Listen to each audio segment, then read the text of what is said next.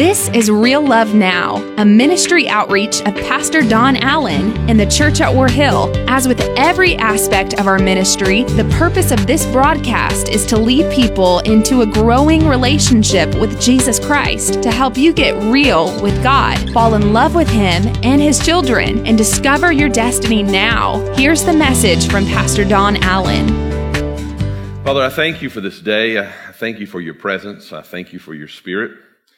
I thank you that you are speaking to us. And Lord, in the quietness of what's happening inside of my heart right now, Lord, I know that you have prepared us for this moment and for this time and for such an hour as this. Thank you, Lord. Thank you for your goodness, your favor, and your kindness. Bless this time. Bless those that give. And thank you from the abundance of our heart for all that you are going to accomplish. In Jesus' mighty name, amen and amen. All right, well, I want to talk with you today about something that was kind of heavy on my heart. You know, when I start planning out our messages and I start praying through those messages, I think about the different things that are just kind of pulling at my heart. And I had this one sermon that I'm really looking forward to bringing to you that I found the other morning, but there was something else that just kind of these two thoughts. And so I actually started developing both messages, and I thought, well, I can do one day and one the next week. And, you know, I was just kind of laying those out, and I kept going, I just don't know which one. And then I walked into my office, and they both just kind of melted together, merged together. And so I want to start a potential series today, and I want to call it Masked, okay? I know we're talking a lot about masks nowadays, and, you know, we're always, should I wear a mask? Should I not wear a mask? Is this good for me? Is that good? And you know what? I'm not going to answer any of those questions. I'm going to go ahead and tell you that right now. That's not my objective. That's not my point. And what I want to talk with you about, though, is what we can learn from this hour, what we can learn from this time that will help us spiritually. In order to do so, I want us to go to Ephesians chapter 6, and we're going to find the scripture that I want to use for this series. Now, we'll have some other scripture as well, but this is the scripture that I want to use for this series. Now, this is the famous chapter out of Ephesians that talks to us about the armor of God, putting on the whole armor of God. Listen to what Ephesians chapter 6 says in verse number 16. Starts like this. In addition to all these, hold up the shield of faith to stop the fiery arrows of the devil. Okay? So we need in this hour the shield of faith. But here's where the masked part comes on. Verse 17. Put on salvation as your helmet, as that thing that covers your head, okay? Put on salvation as that visor, that mask, and take the sword of the Spirit, which is the Word of God.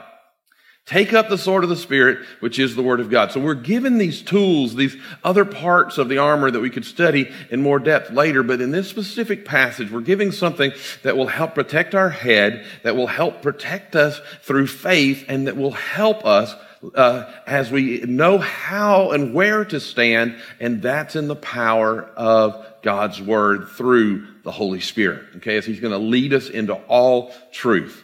Now, I think the problem is we don't know we don't have a clue where we're headed. We don't know what to believe. We don't know what to do. And, you know, I'm really big into that. I want to know exactly where we're headed, and then we'll figure out how to get there.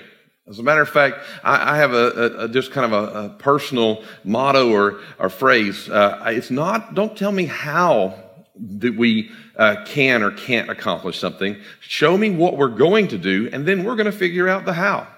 Just show me what our plan is. And, you know, I was having that discussion this week. Just, all right, where are we going? And we can find a way to get where we're going as long as we know where we're going. And with that thought in mind, I want to share with you a story that I read about and I found very interesting. The time is September the 9th, 1965. And James Stockdale was flying a mission over North Vietnam. His plane was shot down. He parachuted into a village where he was captured. And James Stockdale would spend the next 7 years, listen, the next 7 years of his life. Some of you are having trouble having to be quarantined or away from folks for 7 days. But watch this. The next 7 years of his life as a POW in the infamous Hanoi Hilton, okay? And so this place that you've seen in other movies and heard about. And so as a senior naval officer, they made him a very specific target. He was routinely tortured. He was denied medical treatment after those torturing, and he was confined to a concrete cell where there were no windows. It was 3 feet by 9 feet in dimension. Could you imagine that? Spending literally 3 feet by 9 feet of your life, 7 years in that amount of space. The only time you get to come out is when you know you're going to be tortured. You know that they're going to be playing mind games with you. You know they're going to be telling you they've murdered your family and that the war is over and your country is lost and all of these things. And so, I mean, how in the world do you survive that? How do you spend 7 years of your life captured in this place? Well, they asked him that question. How did you survive under those kind of circumstances? How did you survive that kind of physical and psychological trauma? And here's what James Stockdale said, and it's very important. I want you to get this. He said, I never lost faith in the end of the story. Listen to that very carefully. I never lost faith in the end of the story. Now, some of you are going, well, I don't know what the story's end is. Yes, you do. And that's probably the failing of the church. That's probably the failing of most of us who are supposed to be proclaiming to you. And we've been working so diligently for the last 20 years to be relevant and to address right where everybody's living. But you know what? We are preaching a message that's not always going to seem natural to this earth. Our job is to tell you first and foremost that Jesus Christ came, He died, and He wants to forgive you of all your sins. But then we need to prepare you for the fact that He who came is also going to come again. I want you to listen to me very carefully. And so when we're talking about the end of the story, James Stockdale said, I know what the end of the story looks like. I know what's waiting for me on the other side. And, you know, we used to sing all these songs in the church because of the Depression era songs that were written that talked about, oh, some glad morning when the dead in Christ shall rise and I'll fly away. And when we all get over yonder and all these songs that were talking about a better place. And then we've entered into an era that I think is a wonderful place to enter into where we're talking more to God and less about God. But occasionally we need to remind each other through these kinds of psalms and stories and songs that say, hey guys, listen, I want you to understand that I know where I'm headed. I know where I am, and it may not be where I want to be, but I know where I'm headed. And we have to remember a passage like Revelation chapter 11, verse number 15, that says this, says the seventh angel blew his trumpet, and there were loud voices shouting in heaven. Watch this now. The world has now become the kingdom of our Lord and of our Christ, and He will reign forever and ever. Look, the end of the story right there. That's the end of the story. That I may not like everything that's going on now, but there's something laying ahead of me that's better. I may not like where I'm having to walk now, but there's streets of gold ahead of me. There's a city that shall descend out of heaven as a bride adorned for her husband, Scripture says. There'll be a loud voice out of that city that says, behold, the tabernacle of God is with men, and He will dwell with them, and they shall be His people, and He shall be their God, and He shall wipe away every tear from their eyes. There shall be no more sorrow, no pain, for the former things are all passed away. Can I just go ahead and say that there'll be no more viruses to have to worry about. There'll be no more political struggles to have to be constantly bombarded with. There'll be no more sin of this world anymore to have to deal with. Why? Because the end of the story, the King of glory shall come in, and He shall establish His throne forever. Listen to me. I think the whole issue is this then. Before we can understand how we need to live here in the circumstances we're in, we have to really make up our mind, do we believe it? And are we going to live like it? Let me say it again. Do we believe it? And are we going to live like it? You see, we don't believe in some happily ever after. We believe in something so much bigger, so much better, so much longer, so much stronger. We believe in happily forever after. Here's what I know for sure. I want you to get this today. God is not nervous. God is victorious. His kingdom is going to come. His will is going to be done. Jesus said, I will build my church and the gates of hell will not prevail against it. Listen to me. That's what you need to get today. That hell may be roaring, hell may be shaking, and it may seem like hell is advancing for a season. But what did the prophet of old say? That as it were, the enemy were advancing against the saints of God until, thanks be to God, there's always an end to the story, until the Ancient of Days comes in. And my hope is not in this world. My hope is in the Ancient of Days. That Jesus, the one who granted my salvation, is my salvation.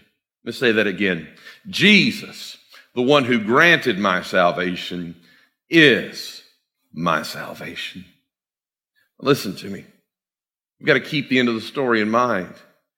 But if you watch the news, constantly are surfing feeds and watching the news, here's two things that are going to happen to you. I want you to listen to me very carefully. You're going to get mad. You're going to get sad, and it's going to be on a cycle.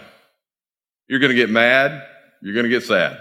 You're not going to understand how somebody can be dumb enough to believe this. You're going to think, what kind of world are we living in that this is going on? You're going to get mad. You're going to get sad. It's going to happen over and over and over again if that's all you're doing. But listen to me. What you need to be doing is reading the Scripture. Reading the end of the story. It's time for you. Well, I'm afraid to go to the book of Revelation. Well, that's okay. It's time for you to go to the book of Revelation. And you see, you've got to make sure that you're filtering the bad news through the good news of the gospel.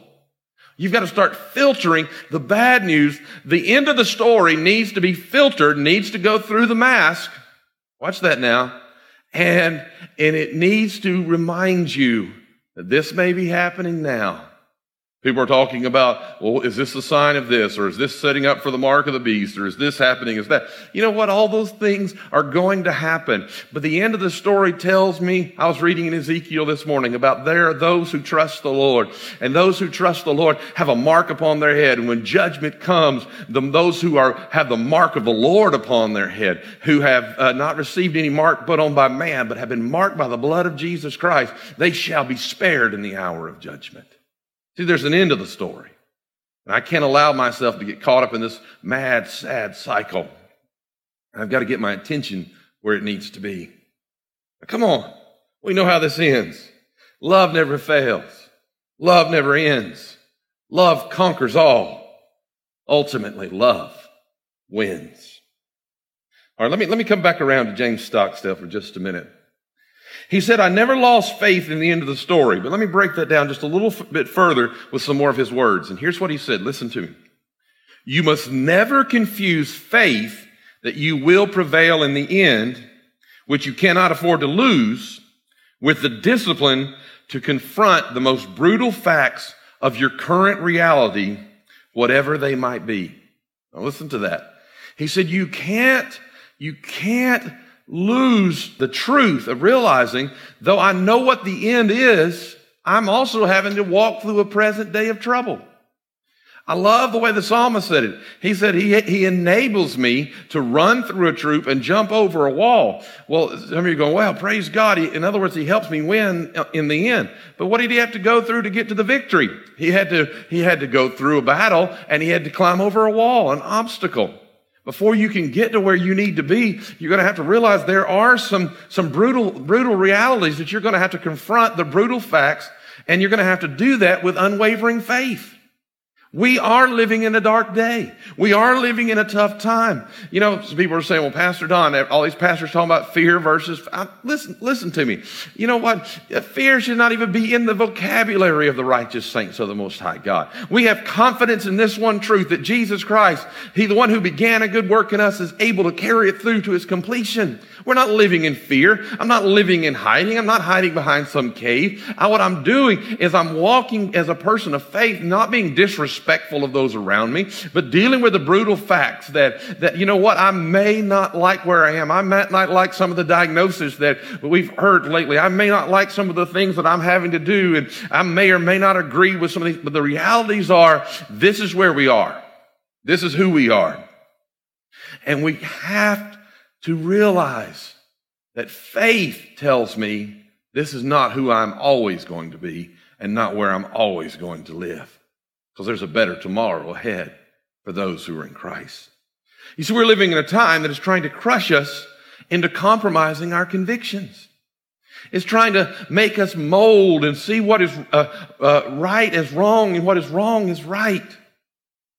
But being people of unwavering faith means we say and we do what aligns with God's plans over our own opinions. Let me say that again. Being people of unwavering faith means we say and we do what aligns with God's plans over our own opinions. Now, I get it. We can be uncomfortable with some of the decisions that we feel like are being forced on us. And we have the rights for this and we have the rights for that. You know, there's this story in the scripture, and I didn't mean to bring it up today, but I'm going to give it to you as fast as I can. And it's about a woman by the name of Rizpah.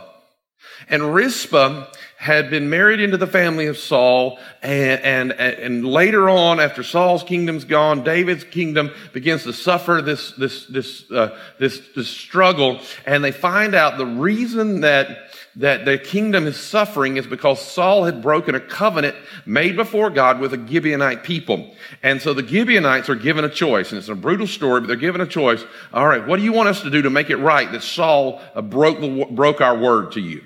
And they said, give us this many of his children, give us this many of his sons, so that we can wipe them out. And so they take Rizpah's children and these men, and they end up just slaughtering them. And they leave them as a public sign of what happened. Now, that's a horrible story. But listen to what we see in this. The moment that the sons died, Rizpah was actually legally free to go become part of another family. As long as her sons lived, she was always bound to the family of Saul. She had the right to do whatever she wanted at that moment. But just because she had the right to do it didn't make it the right thing to do. I'm going to say that again. Just because she had the right to do it didn't make it the right thing to do. So Rizpah actually stays by the body of her children until David is reminded by her right actions that he needs to go do what's right and bury their bodies. You see, David quickly was just glad that the struggle was over, and he moved on with what he had the right to do. But because she didn't go say, oh, it's my right to now go marry and have more children and do all these things. No, she said, you know what? I'm going to stay here until this is made right. Listen to me. You have a lot of rights that are being questioned right now. And there's a lot of people trumpeting their rights. But sometimes your rights are not the right thing to do. What the right thing for you to do is this: to live in such a manner, to behave in such a manner, to speak in such a manner, to post in such a manner, to carry yourself in such a manner that other people can see Jesus through you. That's the right thing to do. Is what I'm doing aligning with God's plan for my life? You see, that needs to be my opinion, that I want to be what God wants me to be. You see, I believe that if we're serious about the kingdom of Christ and following that kingdom, we cannot retreat to the echo chambers of just people who believe like we believe. What we have to do is leave the comfortable confines of where we're at in our subculture, and we need to walk out into a darkened world as the light of Christ. And we may not agree with everything going on. Yes, you know what? They may look at you and say, to come here, you're going to have to put on a mask, okay? I thought it was funny. I folded up this mask and put it in my pocket, and I actually said to my wife, my grandfather carried something a little like this. It was a handkerchief, and now I carry the similar type fabric looking thing, but it's a mask. I literally, I know this is going to sound silly, but every time I put one of these on and go into a convenience store, I feel like I'm about to rob the place. I feel like, man, you're not supposed to do this. But it doesn't matter what I feel about it. Listen to me very carefully. Pastor Don, but you understand the scientific... No. Stop. What matters is the testimony. We all hear stories of men like Polycarp.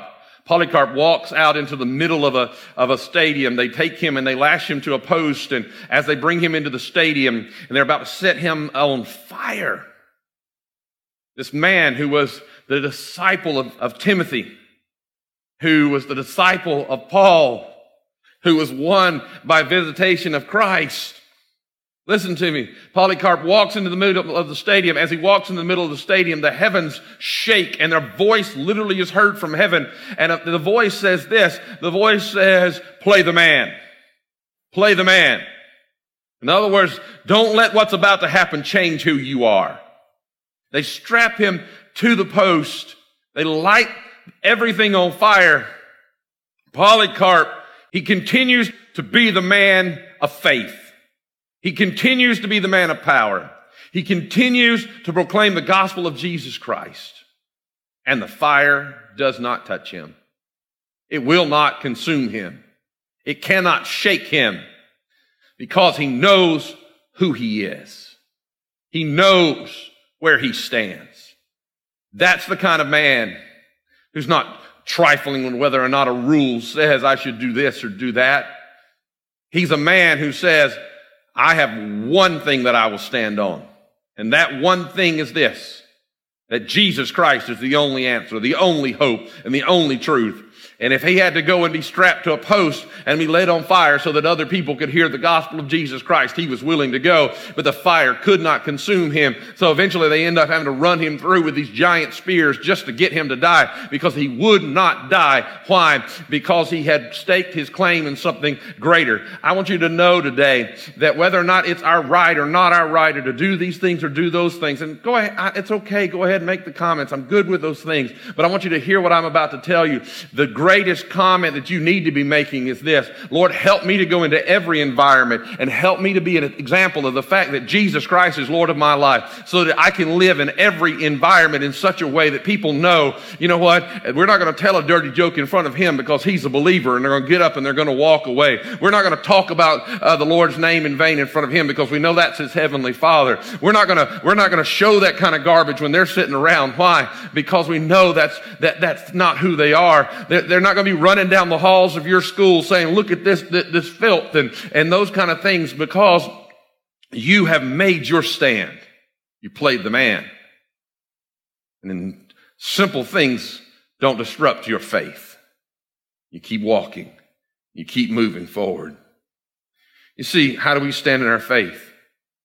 Well, the word tells us very simply that you must be transformed by the renewing of your mind. You must be transformed by the renewing of your mind.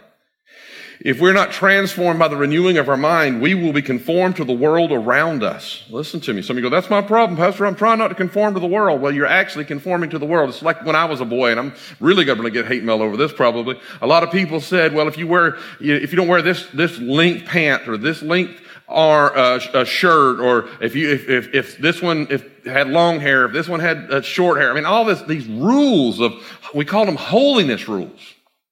Do you know what the standard was? The standard was, am I holy compared to these people? Am I holier than those who are out wearing this short, or those who are out wearing short sleeves? And, am I holy by these standards? That's the wrong view. There's only one standard by which we can be holy, and that's, am I holy by his standards? And he's not looking so much on the outward, as Scripture says he looks on a man's heart. So we have to be transformed by the way we think. The renewing of our minds that comes out of Romans chapter 12. You know this passage, one of the most popular messages to be preached, but don't copy the behavior and customs of this world, no matter whether you agree with them or not. but let God transform you into a new person by changing the way you think. Let's just go ahead and deal with that for a minute. The righteous children of God are posting things they have no business posting, saying things they have no business saying, hate. They're posting racism. And how dare someone who claims to be a blood-bought child of the living King feel like it's okay to say or post things with curse words in them? The Bible says these things ought not to be so. We've got to let God start changing who we are from the inside out. God, change who we are. That a new person becomes who we are by the way we have changed how we think. And then you will learn to know God's perfect will for you. We're saying, God, what do you want me to do? I say, I tell you what God wants you to do. He wants you to let Him change who you are. So this is the pleasing and perfect will of God. You see, when it says don't copy the behavior and standards of the world, what it means is don't be fashioned after them. Don't let the news media determine what you're heralding. Don't let some group that you are a member of determine what you're talking about. But it's saying, listen, don't allow yourself to be unaware of the enemy's schemes. He's wanting to undermine your identity in Christ. And how's he wanting to do that? By giving you a false identity that makes you align with the standard of this world that is fashioned by the cultural icons of this day. We are in this world, but as the children of the Most High God, we are not of this world. You see, you need to know who you are, and you need to know whose you are. You need to know who you are, and you need to know whose you are. Everything that you embrace needs to be filtered through that belief system. Okay? So what did Ephesians chapter 6 say? What did it say there in Ephesians 6, 16 and 17? It said, I want you to take up this shield of faith, sword of the Spirit, and put on the helmet. Notice this, the head covering, put on the helmet of salvation. Now, Pastor Don, what does that have to do with a mask? Well, he's saying, I want you to put something over your head that will filter what comes in. Watch this now. I want you to put something on that will filter what gets inside of your brain. Oh, no, Pastor. No, let me preach just a moment. We must ask ourselves, does my thought life line up with my faith life? Let's say that again. Does your thought life line up with your faith life? Now, this message was partially born from a comment that I made just a few messages ago. And it said this: if we were as concerned about sin as much as a virus, the world would be in a much different state. And what I was referring to is people that are making sure they've got their mask on when they're out in public. And they're walking around making sure, can you hear me okay? I hope so. That's the way our world sounds nowadays. Making sure that they're not getting too much exposure to a virus that can filter in, consume you, people, whether you agree with it, just listen to what I'm trying to tell you. Now this week they say something like, need some eye goggles too, possibly. And we're walking around and we're seeing all these different masks and all these different things everywhere. And my point is this: whether you agree with wearing a mask in public or not, that's your issue. But how different would America be if people were that determined not to let sin in their life? Let's just start where it needs to start. Judgment starts where? The house of the Lord. How much different would America be? How much different would our world be if everything I was going to say had to be filtered through whether or not it sounded like a Christian? Well, I'm really, really missing the fact that there's nobody in the room because I really need some amens right about now. I want you to get this. How much different would the world be if what I'm going to consume has to filter through whether or not the righteous people of God ought to be bringing this into their lives? Oh, sorry, maybe I've got the mask in the wrong place. That what I'm going to let myself look at needs to be filtered from the head covering of salvation. You see, this is the way I used to talk, but now this is the way I talk since I'm a born-again believer. It's not that it's restricting who I am. It's changing who I am. It's adjusting who I am. It's helping me to become what God's called me to be. And it's not that I'm like, oh, well, I can't do that anymore. You know what? You're still going to be tempted to do things you shouldn't do. But instead, you're looking at it like this. Can I look at that through the eyes of salvation? Can I be who God's called me to be? So if we would begin to think differently and realize that we've been given a head covering, we've been given a mask, we've been given a shield, we've been given something that changes what I deal with and makes me then again ask the same question, is what's going on in here lining up with my faith life? You see, I think God's trying to speak to us. Now this last week, here's a few things I've learned about the virus and its spread. All right, so people say to me, I think that I have been exposed to the virus. All right, the word exposed means not shielded or protected, okay? Now I'm going to unfortunately, some of you are going to probably find this a little shocking, but everyone I'm talking to has been exposed to the virus. Okay, you've been exposed to the virus. If you've stopped to buy gas, you've been exposed to the virus. If you've opened a door in a public place, you've been exposed to the virus. If you've retrieved your mail, you've been exposed to the virus. I mean, there's just all these different ways that you've been exposed. Now, see, it's the level of exposure that something comes at you with that then we're trying to eliminate the massive amount of exposure. Because as I eliminate the massive amount of exposure, listen, you are going to walk in this world. You are going to have to deal with things in this world. But as you deal with things in this world, you're going to have to realize that, you know what, I might see something that I don't want to see. I'll never forget, there was this airport that we would fly into for missions. And as we fly into this airport, and if you've never been into a third world nation airport, it can be quite an experience. And as we'd fly into this airport, it never failed. There was always just tons of improprietous images on the wall, massive improprietous images of actresses and people that we might know from, movies here. And as I'm walking down through this, it's literally a glass wall down through there. Some of you probably been on those trips with me. You'll know this is what we actually do. I actually usually I put the person on my left, and I'm walking and I'm talking like this. Or I've even done this as I went down through that hallway like that. Why? Because how dare you think you can walk into an environment like that country that is full of demonic witchcraft and voodoo and feel like you can help set people free when you're not willing to guard what goes inside of yourself.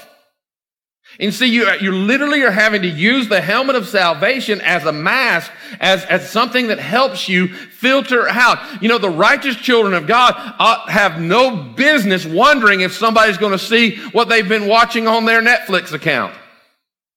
It ought to be open game. You shouldn't have to have your phone password from your spouse. They ought to be able to look and see exactly what you've been seeing, exactly what you've been doing. People ought to be able to know exactly where we've been. Because why? Because we're the righteous children of the Most High God, and we might be exposed to it, but that doesn't mean I'm letting it in. And then we have contagion. You see, we move from exposure to a level of contagion. See, it's how much am I exposed to? The spread of a disease or an idea by increased exposure. You see, so the question is, all right, so this helps me have less exposure. All right, this, by filtering things through salvation, helps me have less exposure, but we wonder why we end up in the same trouble as everybody else ended up when they got around the same weakness or the same sin, or they took up the same habit, and why we thought we somehow were smarter and better, but before long we were dying just as much as they were. Our families were falling apart just as much as they were. We were hooked just as much as they were. Why? Because we allowed ourselves to get in an environment that had an increased amount of exposure to the thing that would harm us, to sin of this world. And so what I have to realize is when I'm walking into an environment, I'm walking into an environment that I'm trying to guard myself through for the fact of realizing, you know what? Sometimes you have to open the door and say, I'm not going in there. You have to open the door and say, I'm not going in there. And there's been times in my life that have been there. There have been times I'm reminded of one, and I'm not going to tell the whole story, but that one that I could have gone into an environment that I thought was a potentially bad environment, but instead I had to choose to stand outside on a ship where it was freezing cold because I said, I'm not going to put myself in that place. And people are like, man, it's cold out here. Why don't you come inside? It's because I made a decision not to put myself in what I thought might be a contagious environment of sin. Because after you've been exposed, if you don't guard yourself, you end up in a certain level of contagion. And when you get too much exposure due to being in a contagious environment, then you end up infected. And infected is the state produced by the establishment of one or more pathogen agents, such as bacteria, protozoans, or viruses, in or on the body of a suitable host. Wow. Listen to me. I fear that many of us, the righteous children of God, have allowed sin not only to enter our lives, but to infect our lives. Why? Not because we were exposed to it, but because we sat down among it. And then we became infected by it. This is important. You see, will we begin to live with the end of the story in mind? If so, we will begin to guard our minds from exposure. We'll avoid areas of contagion to prevent infection by sin. Our protective covering, the helmet of salvation. Can I do this as a believer? Do I have any business being in that environment as a believer? What's happening in me? What does it affect around me? Listen to me. You're going, Pastor Don, you've got to spend some time with sinners. Yeah, you've got to spend some time to win lost people, but you have no business acting like them while you're trying to. This is important. You see, we're going to be exposed to opportunities for sin to enter our lives. Blew my mind. Did you know that 25% of all online porn is consumed by children? They're being exposed. They're becoming contagious. They're sharing it with others, and they're becoming infected. We're wondering why. Our world wonders who they are. You see, sometimes it seems that sin just seeks us out. But oftentimes, however, sin is not finding us, but it's manifesting from the fact that we have not yet had our minds transformed by putting on the mind of Christ. We're not thinking yet like, is this okay for a believer to be thinking this way, acting this way, talking this way, involved in this? Something inside of us. We're so worried about what's outside of us. We need to realize that sometimes we're dealing with something that's going on inside of us. Several years ago, if you've ever driven into California, you're going to know exactly what I'm talking about right here. Several years ago, California farmers were threatened with potential disaster in the form of the Mediterranean fruit fly. Probably came into the state because somebody crossed the border with infected fruit. After that larvae had hatched in that environment, it multiplied quickly. It was so rapid that it almost wiped out California's fruit crop and industry. As you may know, the larvae of fruit flies and other insects do not eat their way into the fruit from the outside. Rather, the insect lays the egg in the blossom. The fruit grows around it. Sometimes later, the worm hatches inside the fruit and it eats its way out. Guess what? Sin is like that. It begins in the human heart, and if unchecked, It works its way out in our thoughts, our words, and our deeds. As with that Mediterranean fly, it takes quick, vigorous action to deal with it and to root it out. Because if you let it go, it will have the upper hand, and the results will be terrible and destructive. So here's what we must do. We must identify the thought patterns of our lives that are not living with the end in mind. Do it again. We must identify the thought patterns that are not living with the end in mind.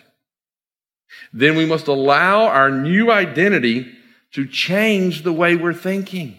We've got to begin to change all of those things. Some of you are going, Pastor Don, I'm dealing with sin. I'm dealing with struggles. I'm trying to tell you, you need to begin to ask yourself, filter those things through the fact, as a believer, can I be involved with this? As a believer, should I say this? As a believer, do I have any business going there? And if you need to stand outside in the cold just to protect who you are as a believer, then you need to get yourself a good coat and stand outside in the cold. You see, I heard a brilliant analogy this week about this. Pastor Michael Todd said it this way this week. He said, attention given to an attraction which leads to interaction is sin. I'm going to say that again. Attention given to an interaction or to an attraction which leads to an interaction is sin. Here's what you need to understand. An attraction is not sin. When you see something, then you see that as an attractive, or it catches your eye, or you something, an opportunity for sin. You see it, it gleams at you. That's not sin.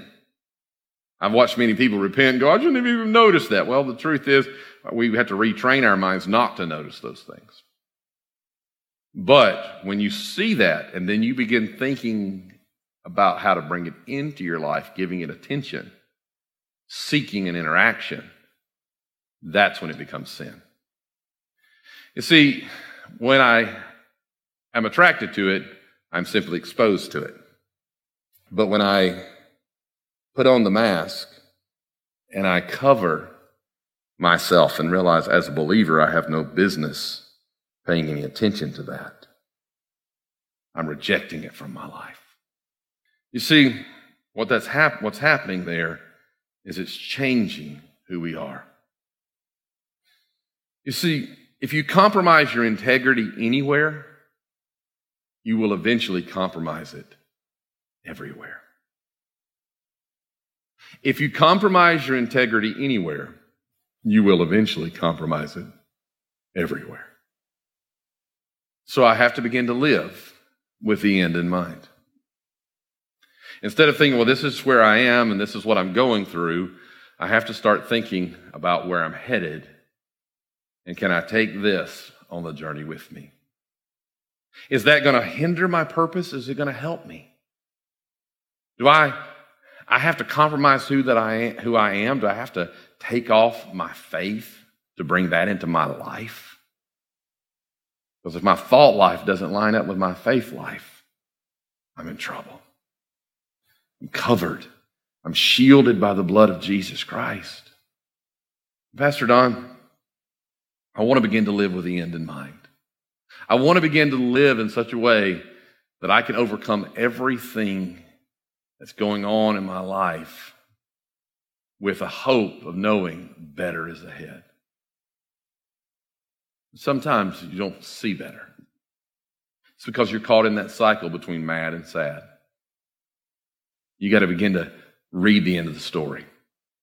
Remind yourself about the end of the story.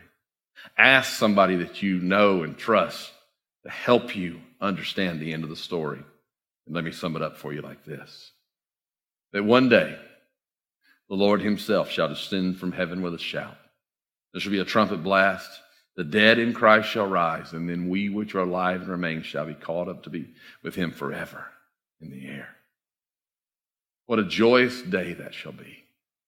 When his kingdom is established upon this earth, and the kingdoms of this earth have become the kingdoms of our God. We don't have to wait for that day to begin to live with the end in mind. May the kingdoms of our God become the kingdom of my life. And everything that's not welcome in his kingdom is not welcome in my life. I want to pray with you now. Father, I thank you for this day.